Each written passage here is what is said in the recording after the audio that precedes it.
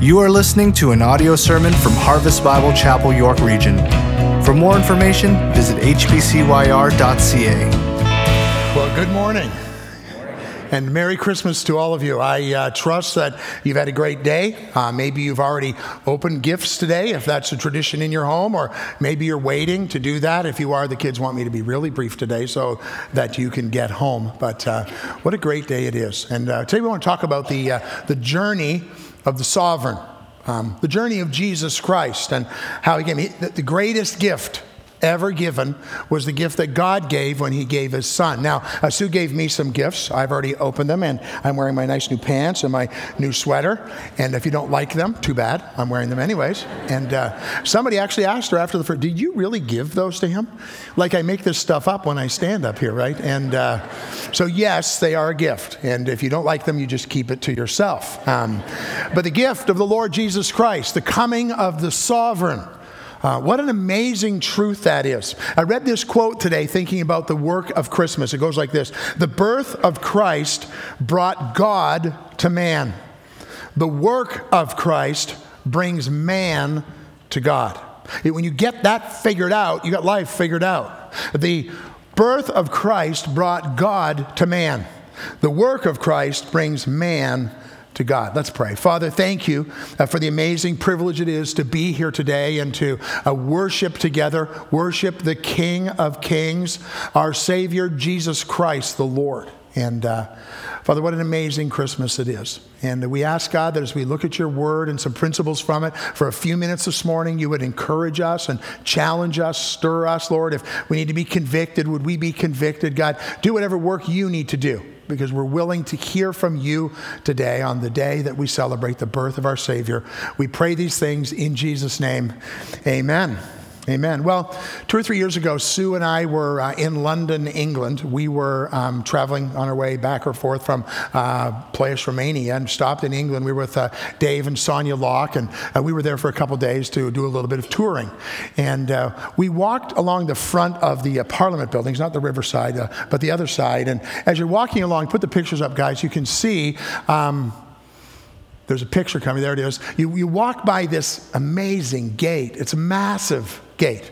And so we're looking at it. As I looked at it, I saw this little sign on the grate that's there. So let's go in there. It's called the Sovereign's Entrance.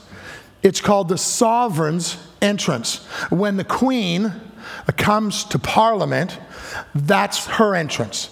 That's the way she comes in. There's probably a lot of pomp and circumstance. There's probably a parade. There might be a band because the Queen is coming. And so the sovereign has her own entrance into the building. I was thinking about that the last couple of weeks and thinking about our sovereign's entrance and what it looked like. It didn't have all of that pomp and circumstance.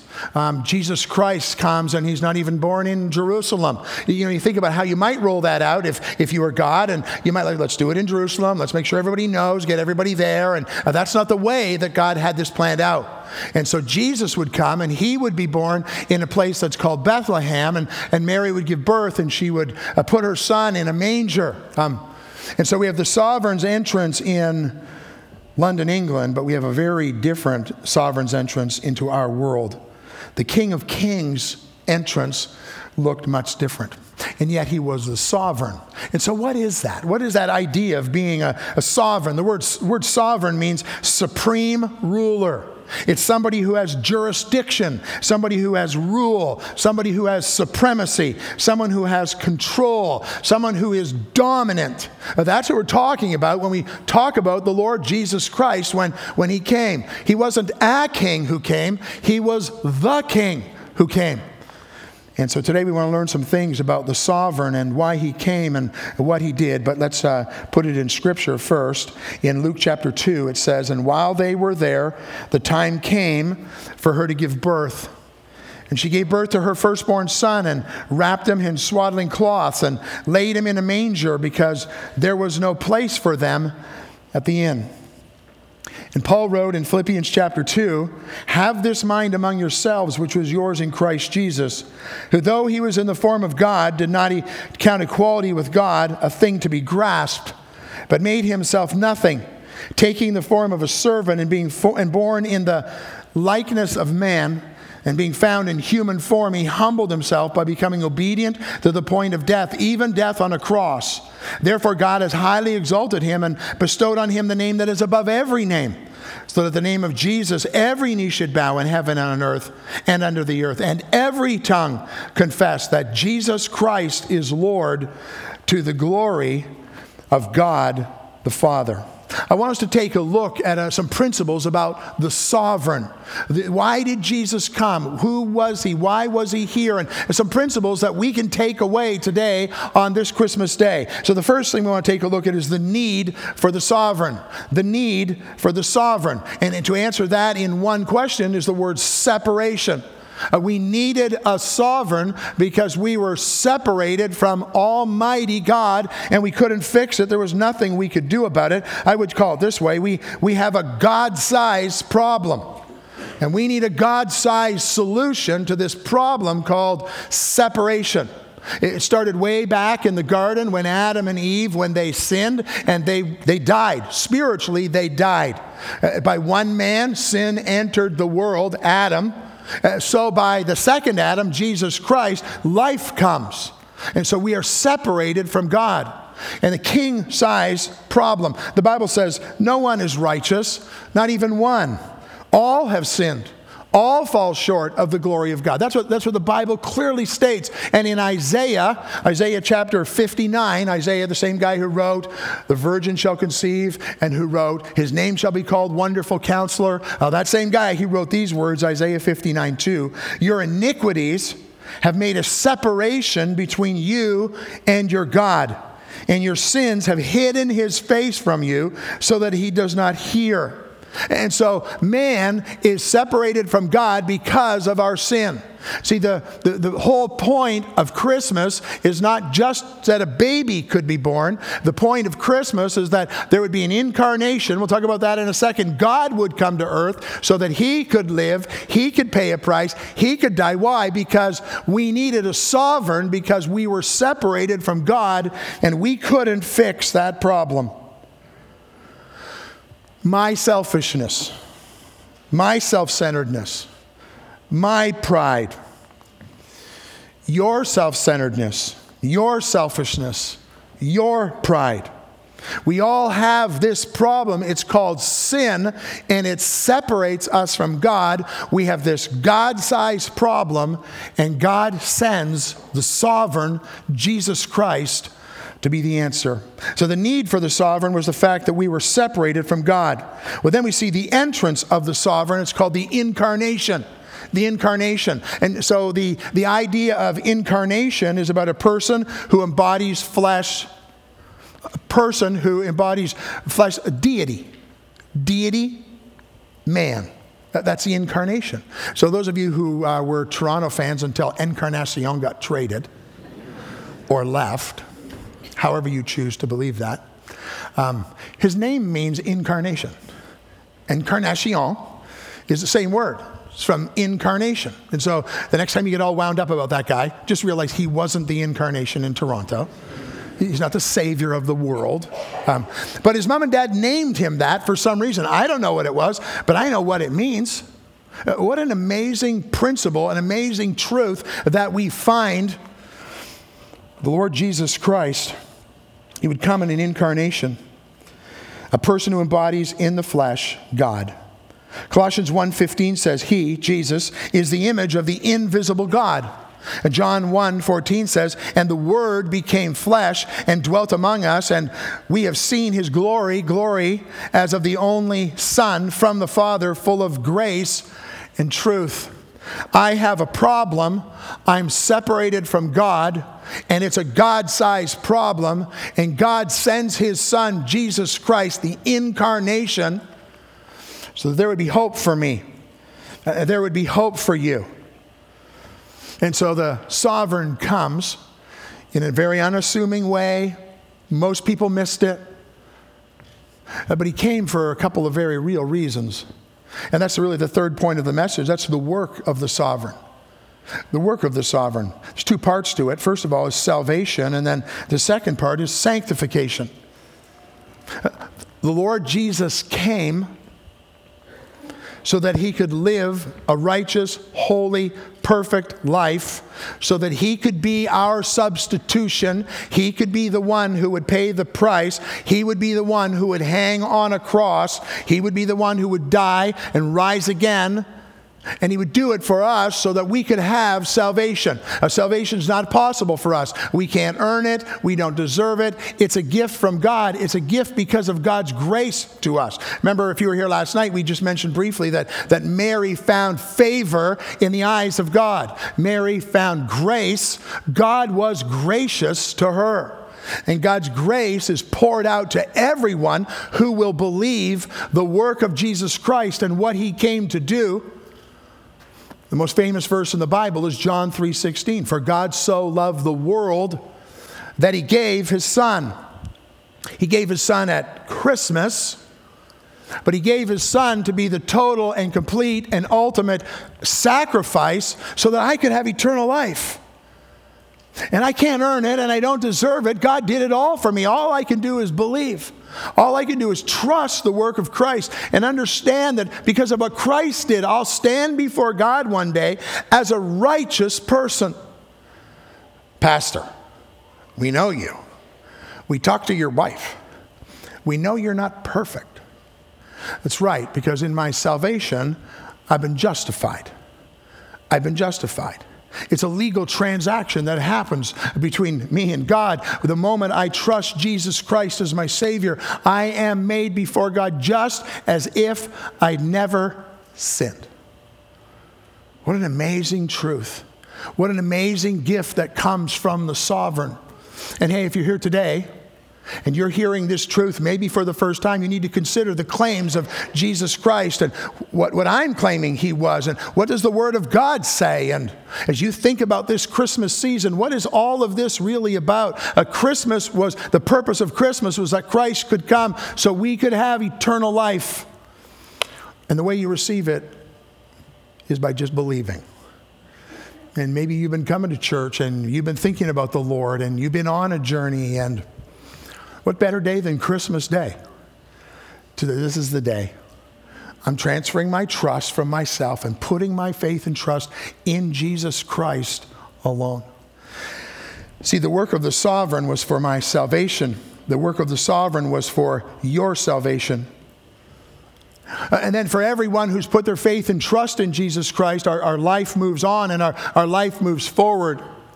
See, here's the reality when you understand what Christ did. Just think about the incarnation. Just think about the reality that Christ is in heaven. God surrenders all of these things so he can come to earth. Why? Well, obviously for us, but like a bit of a downgrade, I would think. Heaven to come in here. And he did that for you. He did that for me. And then all that he went through, and eventually the ridicule and the torture and the killing and it is finished, and it had really just begun because Christ would rise from the dead and he would conquer sin and salvation would be ours. See, here's what I believe. I believe when you take hold of that in your life, when you believe what the Lord Jesus Christ has done for you, it changes you. You cannot be the same. You can't take hold of who Christ is and all he's done for you and then just live passively, not understanding, not caring. It changes you. And that changing you and growing up, we call it in Christ, is called sanctification. It's becoming more holy. And just as I said before, I'm not a perfect person. I don't ever claim to be that. You just hang out with my wife for a couple of hours. She could point out 15,000 things that make me not perfect. But here's what I know. I know before God, I've been made just as if I'd never sinned. And in my sanctification, I know this. I'm not what I used to be. I'm not what I used to be. I'm not yet what I'm going to be. We'll see that in a minute. I'm not even yet what I should be. Things in my life I'm wrestling with. Things in my life I'm growing through. But Christ working in my heart, working with me, I am being sanctified. God not only saves us, but he sanctifies us. And so as you consider the Christmas season, as you consider what Christ has done for you, how are you changing? What is God doing in your life? As I say that thing, I'm not what I used to be. I'm not what I will be. I'm not even what I should be. Well, what's the thing in your life? And you go, that's my thing right now. That's what I'm not surrendering to the Lord. That's why Christ came. The sovereign came so that you can be sanctified. You don't work for your salvation. Your salvation is an amazing gift from God. But because of our salvation, we desire to live for the glory and the fame of Jesus Christ. The need of sovereign was because we were separated. The entrance of the sovereign is the incarnation, Christ on earth coming for us. The work of the sovereign was my salvation and my sanctification. Here's the last thing. The blessing of the sovereign. The blessing of the sovereign is my glorification. It's my glorification. The work that God has done, the work that God has accomplished has promised me a place in heaven. Jesus said in John 14 and verse 3, and if I go and prepare a place for you, I will come again. I will take you to myself, that where I am, there you may be also. Where I am, there you may be also. So when does eternal life start for the believer? Eternal life in Christ. Not when you get to heaven. Eternal life for me began when I was 8 years old, when I put my faith and trust in Jesus Christ. That's when eternal life begins. But the reality is, eternal life begins here, but there's a big upgrade that's coming, and it's called heaven.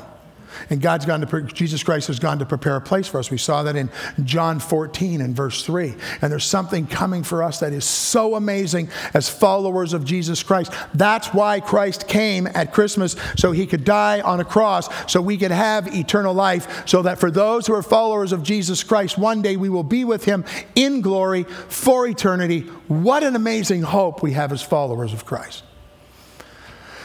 But in Philippians chapter 2, it says that every knee will bow and every tongue will confess. Not some knees will bow and not some tongues will confess. Every knee is going to bow. Whether you are in Christ or whether you reject Christ. You can choose to reject what I'm saying right now. I'm just telling you. It's what the Bible says is going to happen the moment you stand before God. Every knee is going to bow. Every tongue will confess. Confess what? That Jesus Christ is who he said he was. Jesus Christ is Lord. And there are going to be lots of people who stand before God and say, I tried, I worked hard at things, I wanted to be a good person, and God's going to say, sorry, I don't know you. I don't know you. Every knee will bow. Every tongue will confess. And those who are not followers of Jesus Christ, the Bible clearly says, are going to spend eternity separated from God in a place that's called hell. And so Christmas and the incarnation and the working of the sovereign is also a warning message for us to take hold of who Jesus Christ is and make sure that's not how you bend the knee. And for every follower of Jesus Christ will come before God. I can't even imagine what it'll be like, but we will bend the knee and we will bow. And we will say that Jesus Christ is Lord. And God will welcome us. And we will spend eternity with him, worshiping him, adoring him, loving him.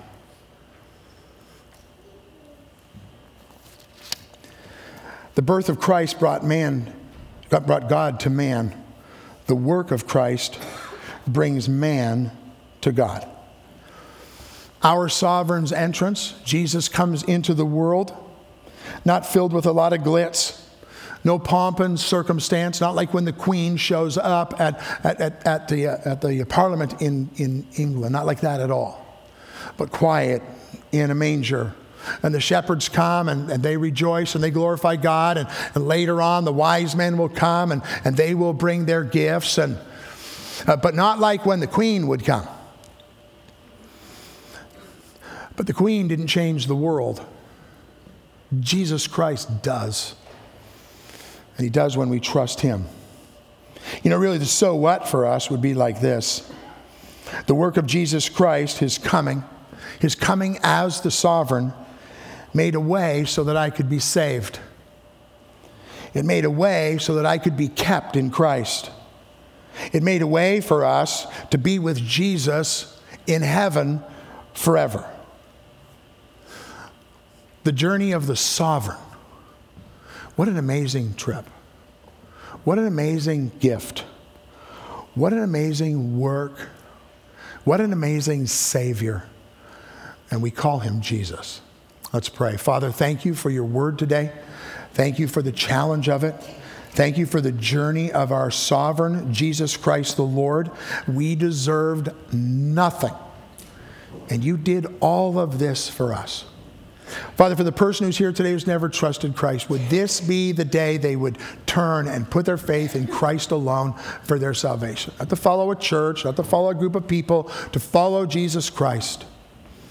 And Lord, those of us who are followers of Christ, we have heard the best news that's ever been given. We've accepted the best gift that's ever been given to us. We have trusted you. And Lord, now we have responsibility with your help and with your strength to live out for your glory.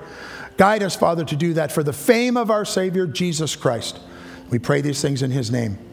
Amen.